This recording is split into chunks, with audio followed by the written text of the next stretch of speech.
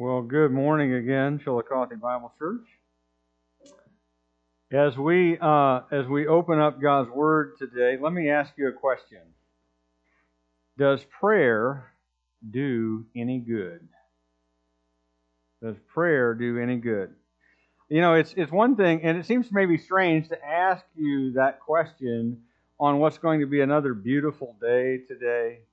Yesterday it was 70 degrees and sunny in late October. All the leaves are down, and it's a beautiful fall day, and it's 70 degrees, and I was outside drinking coffee in my short sleeve shirt, and it was glorious, right? And you're like, does prayer do any good? Absolutely. I was outside yesterday drinking coffee in 70 degrees. It was fantastic. But there are other times, I think, that we ask that question where we're not so sure about the answer. Maybe you are laying in your bed late at night and you're awake at a time when you'd rather be asleep, and you're praying one more time about that ache that you feel in your gut, one more time, that you can do nothing about. And you're talking to the Lord for what feels like the 1,000th time about the same thing. Maybe it's the fact that although you very much like to be married, that the right person has never come into your life.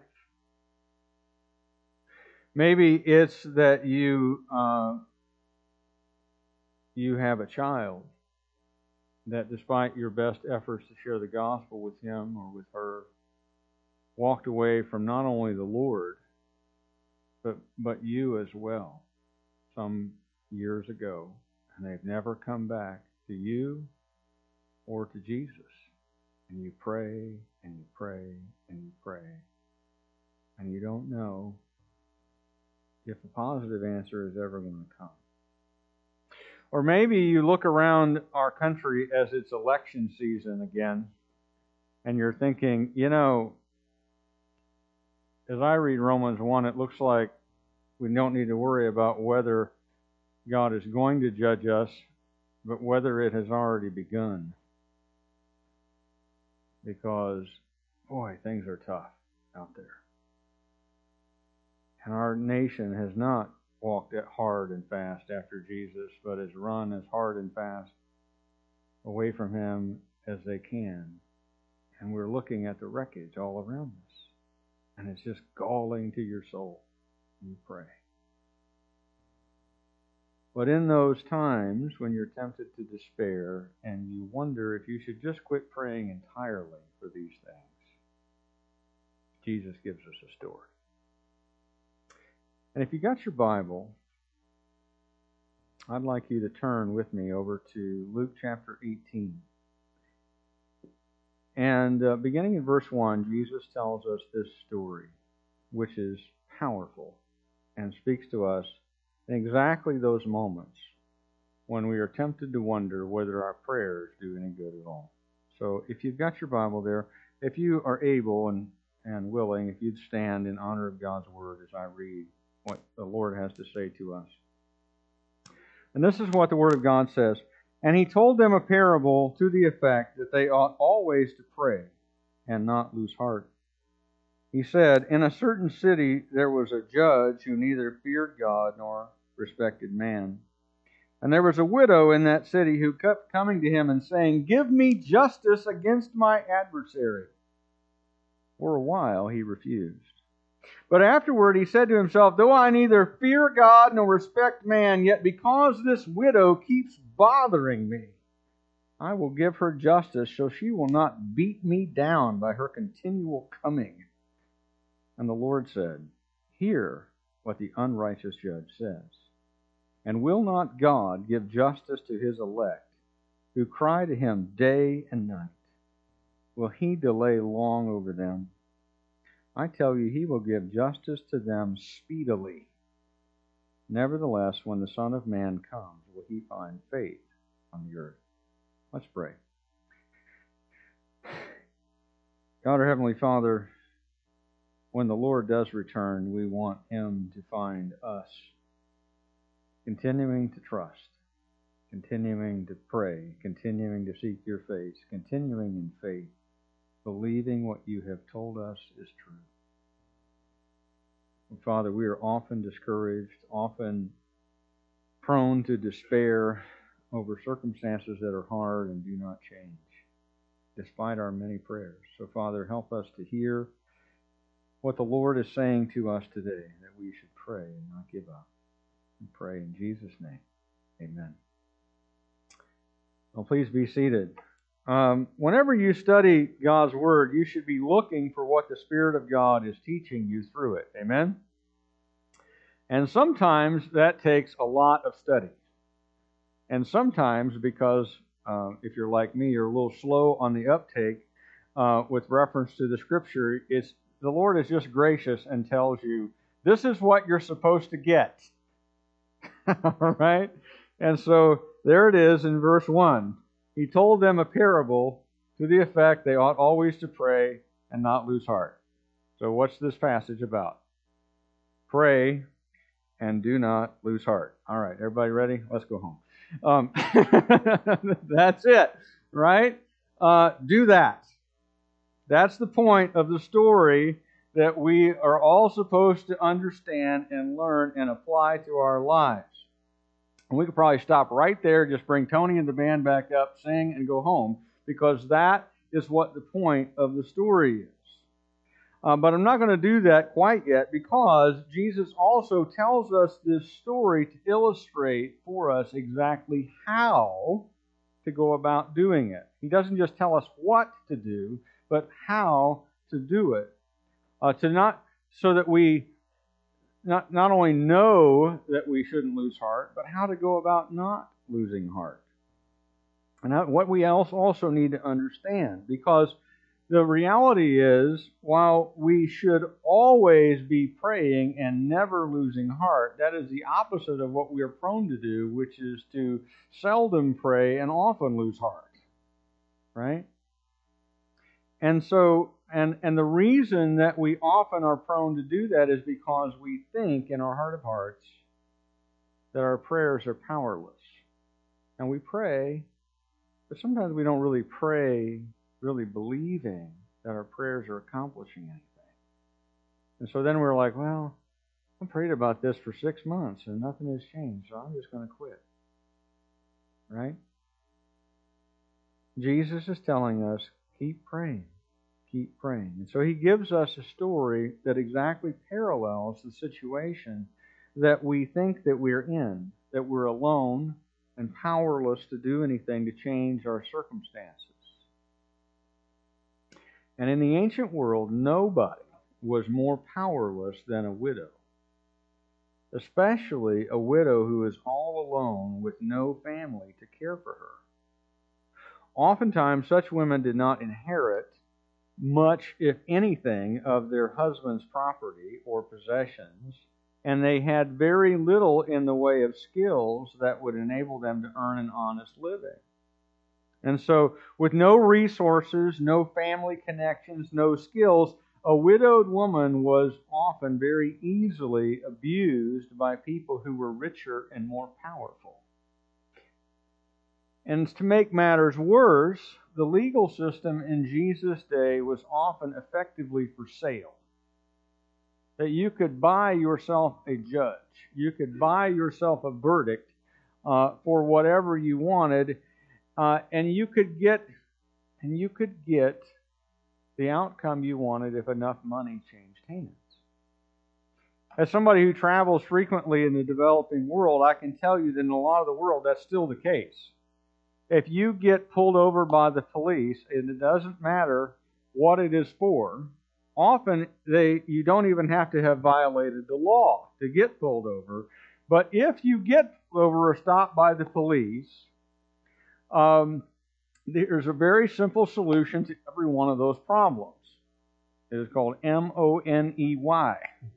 All right? And what you say is, "Oh, officer, I am so sorry. I have run afoul of the law.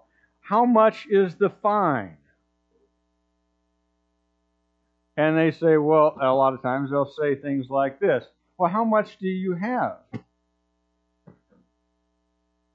Well, I've got 500 rupees here. Well, it just so happens that that's what the fine is, right? And you can get your way out of about any problem with the legal system anywhere if you just have enough money, right? And in Jesus' day, things were much that same way.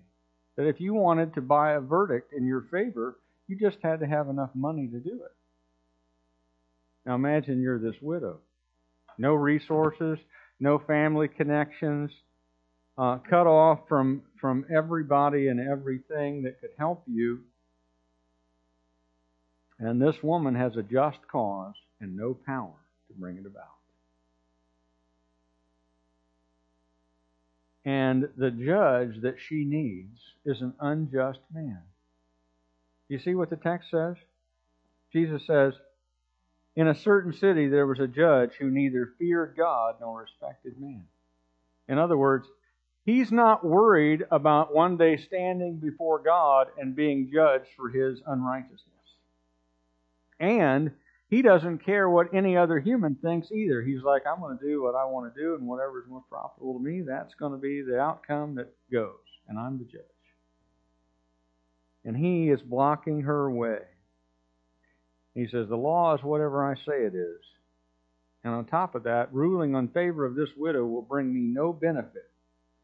And my standing in the community will not improve, and my wallet will not get any fatter. And I don't worry about one day giving account to anybody. And so I'm just going to do what makes me happy and what benefits me. And since she doesn't benefit me in any way, I'm not doing anything for her. Now, if you were laying odds on the outcome of this situation, where would you put your money? On the judge or on the widow? He's the guy, after all, with all the power, all the connections, all the resources, and being the sort of cynical person that I am, been around the block a few times and seen how the world often works, I would not bet the rent money on the widow.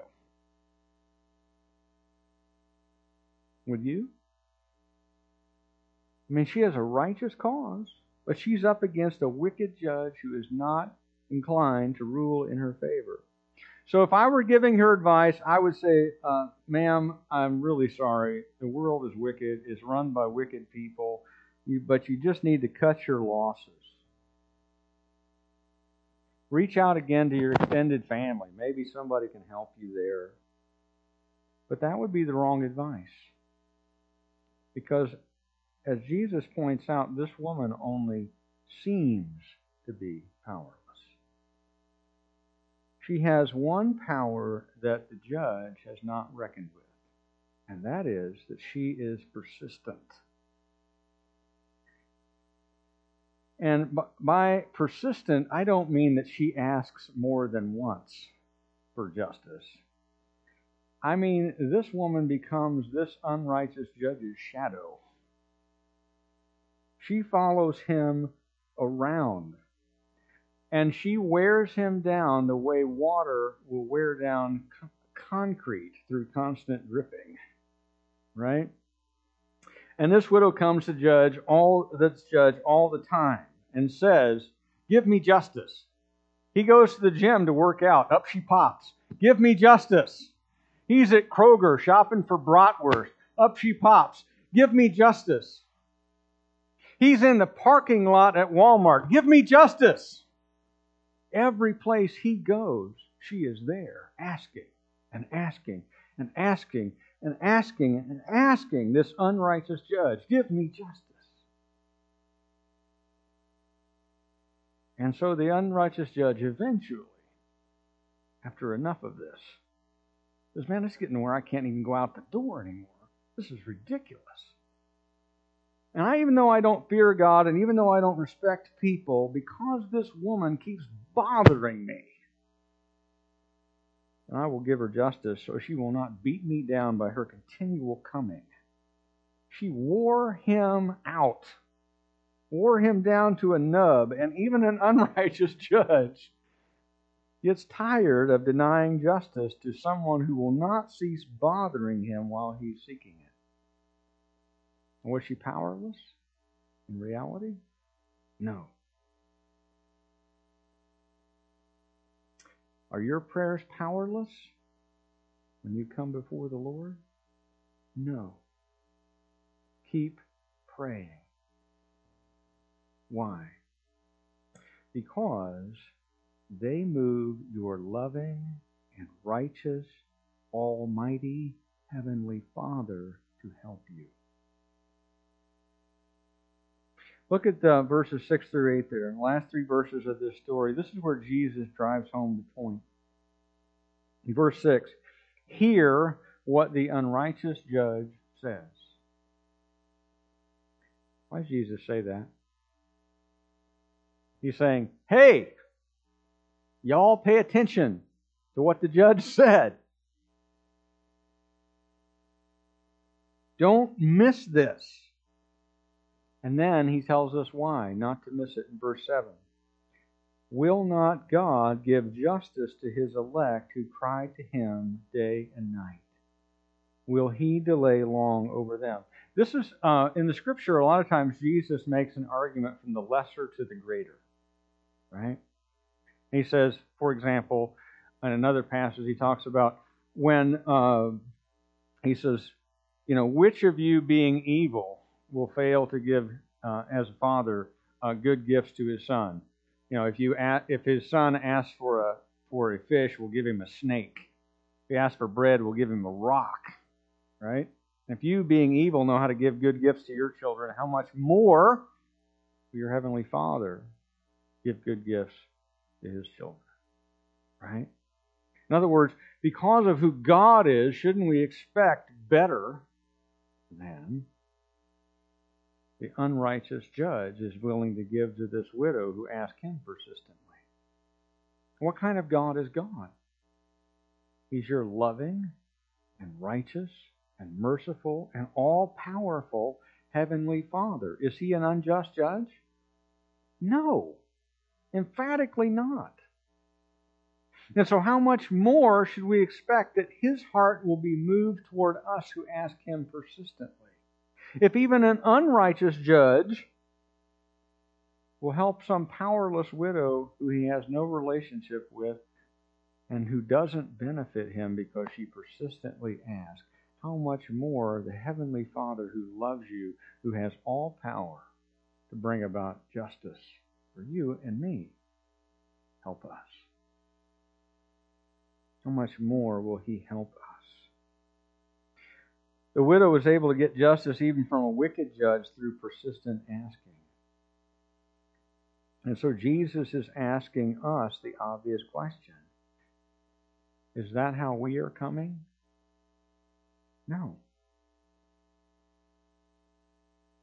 We aren't random people off the street. We are the chosen sons of the King. And so we should expect that God our Father is going to respond to those of us who are His children, who cry continually day and night to Him. Should we expect long delays from God? No. Our loving, righteous, almighty God loves us, and as our Father, we can expect a quick response. Because even a decent earthly father would eventually do the right thing for his children. And if even a wicked judge will do the right thing eventually in response to persistent requests, how much more will the good God who loves us respond to us? That's what Jesus is saying here at the beginning of verse 8 when He says, I tell you, He will give justice to them speedily. Now, I will admit that this raises some questions in my mind, and probably in yours too, about what God's definition of speedy is. Right? Because my definition of speedy is like faster than Amazon. Okay? I get frustrated when Amazon promises me 2 days and it takes them 3 or 4. Right? And so I think speedy is the same thing as instantaneous. Okay? An eternal God's definition of speedy and my definition are probably not the same. But here's what I would tell you, that speedy also depends on what you're building. On what you're building. You know, if you've got the right tools, you can pop up a pretty serviceable outhouse in a weekend. You really can. You know, a good circular saw and a nail gun with an air compressor, and you can slam that thing together, right? I mean, I don't know how, if you need 2 holes or 1, but you can get it together in whichever case over the course of a weekend. On the other hand, if you're building a cathedral by hand, it takes a lot longer. So here's the question. What do you want God to build in your life? How speedy are you wanting Him to go? Because while He is making us wait, He is building in us something and causing us to trust Him. And given how much He loves you, and given how great and righteous and powerful He is, He's entitled to our trust in the meantime, with however long He defines what speedy is, and with the assumption that He will not leave us to suffer 1 second longer than is necessary for the accomplishment of His purpose. And the instant that purpose is accomplished, our deliverance will come. Now, knowing all that, we should look closely at the last sentence here in verse 8. Nevertheless, when the Son of Man comes, will He find faith on earth? That is a deep question that requires a bit of explanation. First, who is the Son of Man? Well, that's Jesus Himself. That's Jesus' favorite title for Himself, as a matter of fact. And it occurs in 2 places in your Old Testament. God Himself, when He speaks to the prophet Ezekiel, addresses him throughout the book as Son of Man. Son of Man, prophesy, Son of Man, can these bones live, etc. He says to Ezekiel, and He is addressing him as a human being. But there's also one other instance, and this is really significant. It's in Daniel chapter 7. And it's in Daniel chapter 7, the prophet is seeing the future unfold before him, and all the kingdoms of the world come. And then at the end, there is this last kingdom. It says, the Ancient of Days took His seat, and one like the Son of Man came and was handed an eternal kingdom. And you see this figure, the Son of Man, who is this divine figure, who enjoys and exercises all the power of God, who rules and reigns over all the nations of the world. Who are we talking about? Jesus. Jesus says, yeah, you remember that guy in Daniel chapter 7? That's me. And He says it over and over and over and over and over again so that nobody can miss it. When the Son of Man comes, Son of Man, the Son of Man, the Son of Man.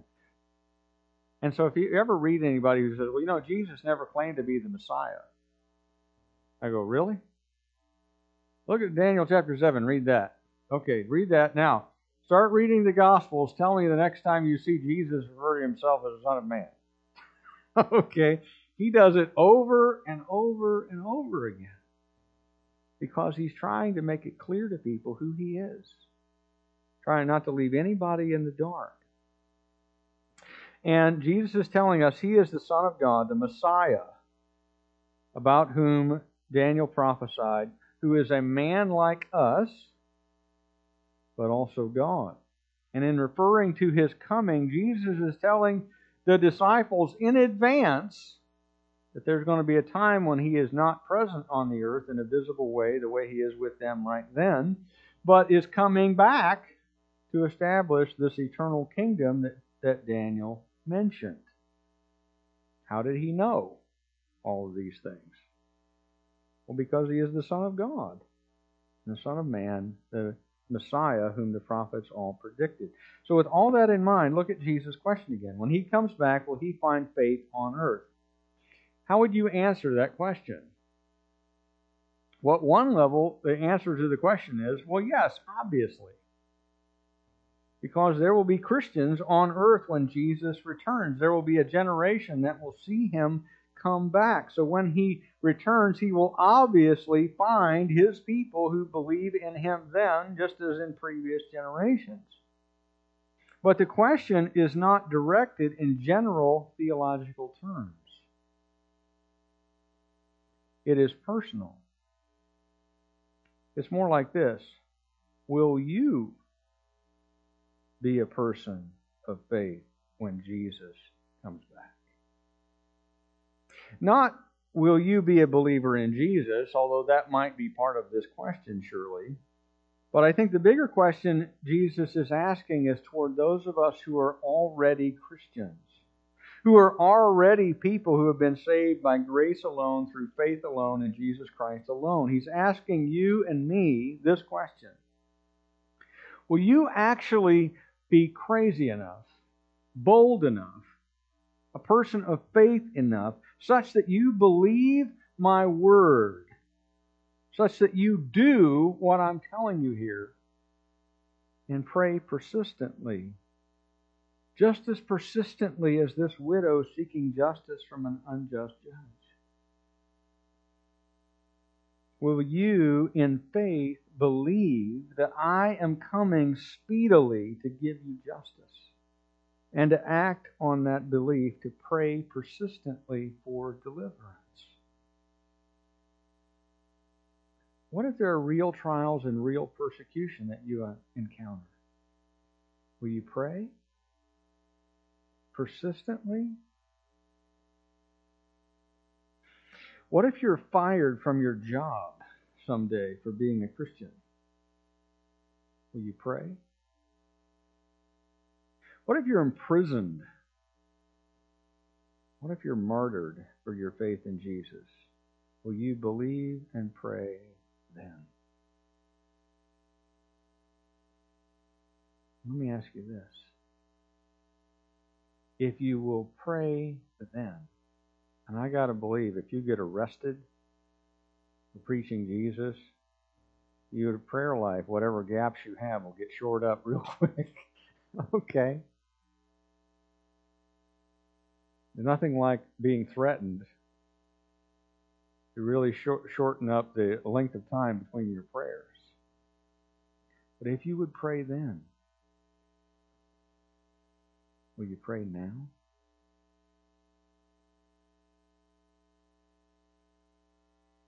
Pray, pray, pray, pray. Pray without ceasing, Scripture says. I like what Charles Spurgeon said on this. He's a great 19th century pastor from England. He said, "We should pray when we are in a praying mood, for it would be sinful to neglect so fair an opportunity. We should pray when we are not in a praying mood, for it would be dangerous to remain in so unhealthy a condition." So if you feel like praying, great. Definitely pray then. If you don't feel like praying, pray especially then. Because it's dangerous to your soul to remain in a condition where you don't feel like talking to Jesus. Pray believing that God is good and that He is just and that He is for you as your Father, and that your prayers are not powerless but deeply practical. Because prayer moves the heart of the God who loves you and the hand in whom the whole world sits. Remember that song when we were kids? He's got the whole world in His hands, right? And if God is that big and that powerful and loves you, why would you not address Him with all of the needs that you have in your life? He's got the whole world in His hands. He's got you and me, brother, in His hands. He does. He loves us. How many of you all have heard this kind of a story? Some tragedy will happen, and people will say, well, I'm going to pray for that family or those people and whatever. And somebody will say something stupid like this. Well, that's ridiculous. Why don't you do something? As if somehow prayer is not doing something. That is completely antithetical to what Jesus says. That prayer is the most powerful thing in the world. Because through it we access our good and almighty Heavenly Father who loves us. And if we believe that prayer moves the heart and hand of Almighty God who loves us, then we should pray and not give up. Pray and do not give up. Persistently pray your powerless prayers, because they are not powerless. They move your loving, righteous, almighty Heavenly Father to help you. So pray and do not lose heart. Amen? Let's pray. God, our Heavenly Father, we are often tempted to lose heart. Especially if it's something that we have prayed for repeatedly for years, Father. We think, this has got to be the 1,000th time I have asked the Lord for this, and it has not happened. And the Scripture says that you're speedy, but I haven't seen speedy in my life. What are you doing? Why are you making me wait? Father, help us to trust you. We need help to trust you. It's not our natural inclination. As sinners, we are inclined to believe deeply in ourselves and shallowly in you. Father, help us to reverse that. To flip that around so we trust ourselves very little, but we trust in you with great depth. Father, help us to pray and to pray and to pray and to pray and to seek your face continually. That as often as we breathe, we are talking to you. And Father, help us also to hear from your Holy Spirit your words to us today and to put them into practice, we pray in Jesus' name. Amen.